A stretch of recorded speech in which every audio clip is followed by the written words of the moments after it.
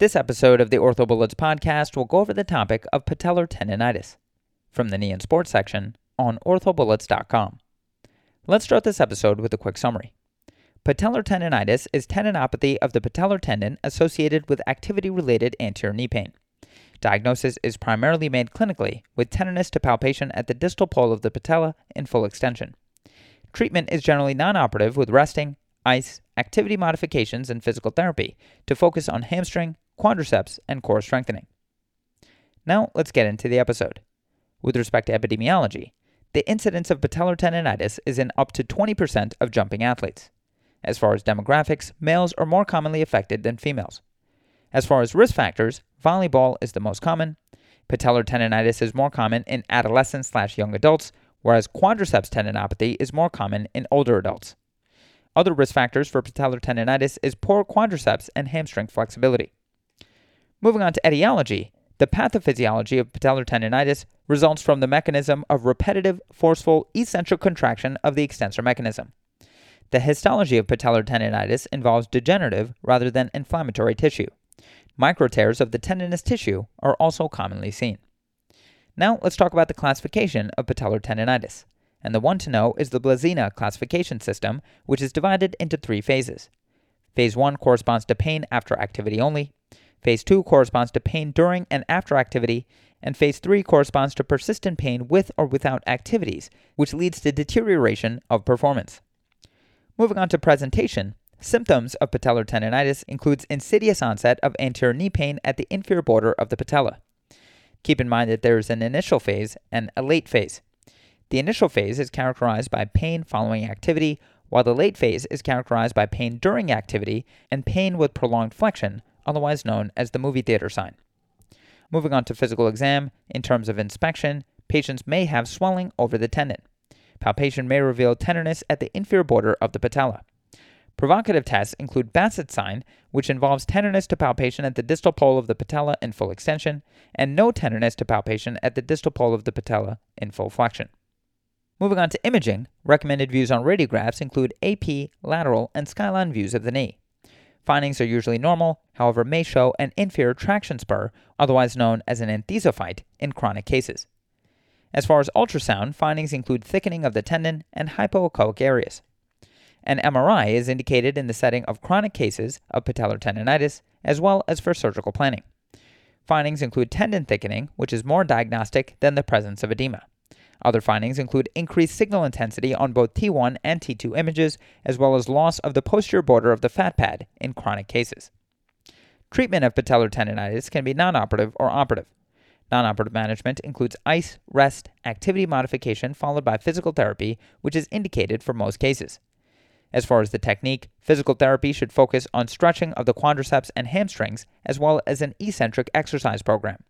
Note that ultrasound treatment may also be helpful, and keep in mind that taping or show pad strap can be used to reduce tension across the patellar tendon. Cortisone injections are contraindicated due to a risk of patellar tendon rupture. Operative options include surgical excision and suture repair as needed.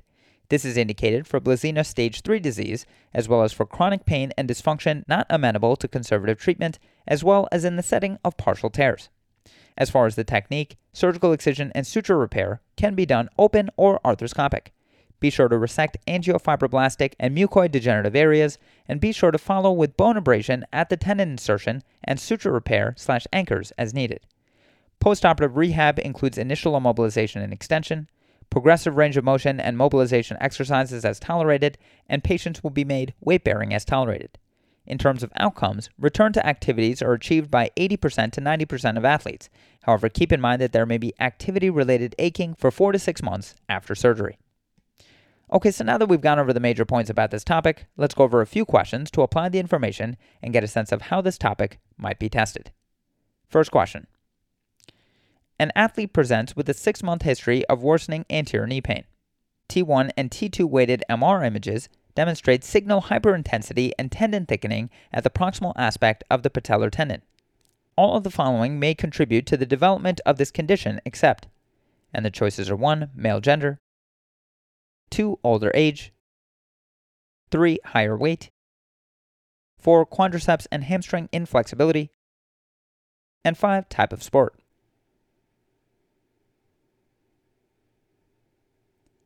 The correct answer to this question is 2, older age.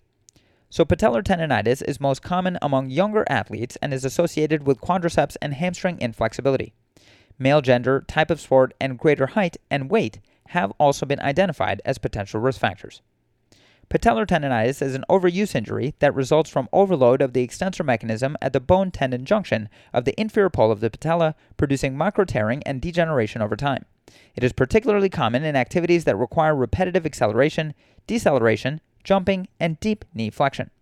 Conservative management includes activity modification, quadriceps and hamstring stretching, eccentric strengthening, nonsteroidal anti-inflammatory drugs or NSAIDs, and other modalities like moist heat, ultrasound, and phonophoresis.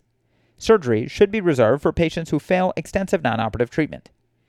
Beam et al. Reported a case of chronic patellar tendinitis in a 20-year-old collegiate football player that was successfully managed with surgical debridement after failing conservative treatment for over 2 years. He ultimately returned to his pre-injury level of play at 40 weeks postoperatively. The authors recommend that surgical intervention should only be considered after unsuccessful attempts of conservative therapy. Constant pain, inflammation, impairment of sport activity, and a visible or palpable enlargement of the tendon are findings which may indicate a beneficial role for surgery. MRI can confirm the clinical findings and define the area and extent of tendon degeneration. Whitrow et al. Performed a 2-year prospective study of 138 male and female athletes from 9 sports to determine intrinsic risk factors for development of patellar tendinitis. The only significant determining factor was quadriceps and hamstring muscle inflexibility. Height, weight, age, limb alignment or Q angle, leg length discrepancy, and quadriceps as well as hamstring strength did not predispose to the development of patellar tendinitis in this study, although the authors note their small numbers may have limited their findings. Zwerver et al. Authored a retrospective cohort study of 891 male and female athletes from 7 sports to evaluate the prevalence of and risk factors for patellar tendinitis. The overall prevalence was 8.5%, and this was the highest among volleyball players at 14.4% and lowest among soccer players at 2.5%. Patellar tendinitis was twice as common among male athletes compared to female athletes. Athletes with patellar tendinitis were significantly younger, taller, and heavier than those without patellar tendinitis. Moving on to the next question. A 20-year-old football player with a 2-year history of anterior knee pain presents for reevaluation. Over the last 2 years, he has been treated conservatively with quadriceps stretching, eccentric strengthening, and activity modification with no improvement. An MRI is obtained, which shows a focal area of abnormally increased signal intensity in the proximal portion of the patellar tendon at the bone-tendon insertion. He undergoes surgical debridement, which allows him to return to his pre-injury condition. Which of the following predisposing factors are believed to lead to the development of this patient's condition? And the choices are 1, gender, 2, increased quadriceps strength, 3, playing on soft surfaces, 4, hamstring tightness, and 5, training with low frequency.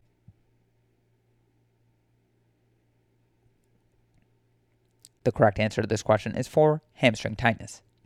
So this athlete has a diagnosis of chronic patellar tendinitis. Patellar hypermobility has been shown to predispose athletes to the development of this condition. Patellar tendon debridement is indicated in cases of severe tendinopathy, extensor mechanism disruption, or cases refractory to prolonged conservative treatment measures. Alduri et al. Reviewed 18 knees with either primary or secondary patellar tendinitis who required operative treatment. Criteria were developed for subjective, objective, functional, and overall evaluation.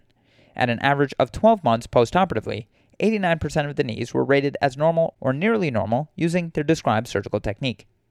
Beam et al. Described the surgical treatment of chronic patellar tendinitis in a collegiate football player where they debrided the inflamed tissue. They described the predisposing factors for this condition as being quadriceps inflexibility and atrophy, hamstring tightness, patellar hypermobility, playing on hard surfaces, and increased training frequency. The authors state that hamstring inflexibility places excessive stress on the extensor mechanism, which in turn may increase forces in the patellar tendon during contraction. And moving on to the final question. An 18-year-old volleyball player has anterior right knee pain for 6 weeks. She's able to play through it, but has stiffness and difficulty with stairs after practice. She notes that she has aching pain when sitting with the knee flexed for a prolonged period of time. On exam, she has anterior tenderness but no effusion, patellar apprehension, or crepitus. Which of the following treatments would you recommend? And the choices are 1, low-dose corticosteroid injection, 2, platelet-rich plasma or PRP injection, 3. Diagnostic arthroscopy with tendon debridement. 4. No sports participation until pain-free. And 5. Rest, activity modification, and quadriceps strengthening.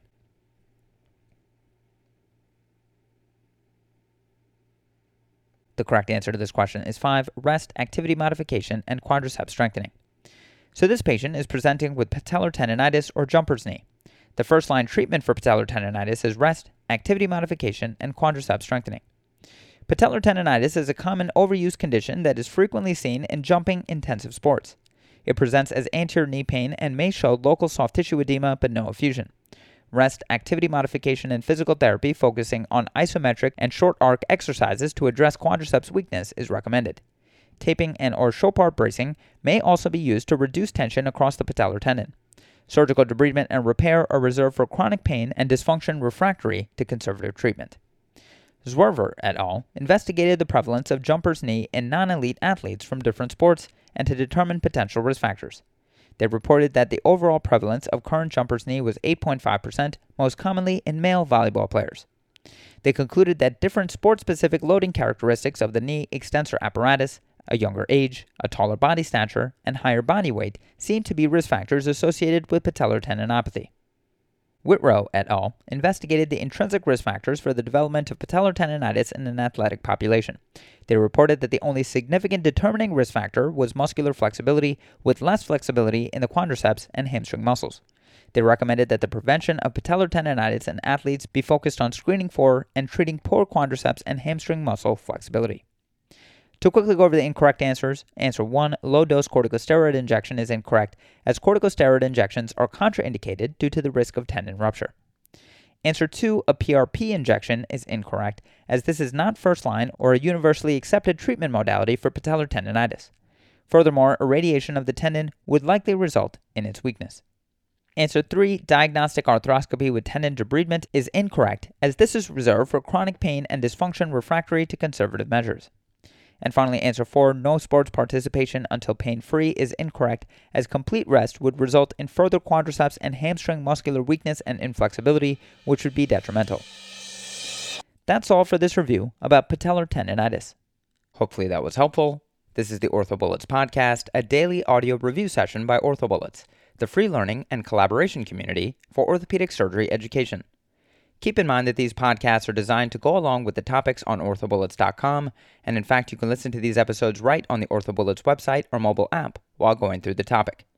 If you've gotten any value from the OrthoBullets podcast so far, please consider leaving us a 5-star rating and writing us a review on Apple Podcasts. It will help us spread the word and increase our discoverability tremendously. Also, if you aren't already, be sure to follow OrthoBullets on Facebook, Instagram, Twitter, and YouTube for daily high-yield content. Thanks for tuning in. We'll see you all tomorrow, right here on the OrthoBullets podcast.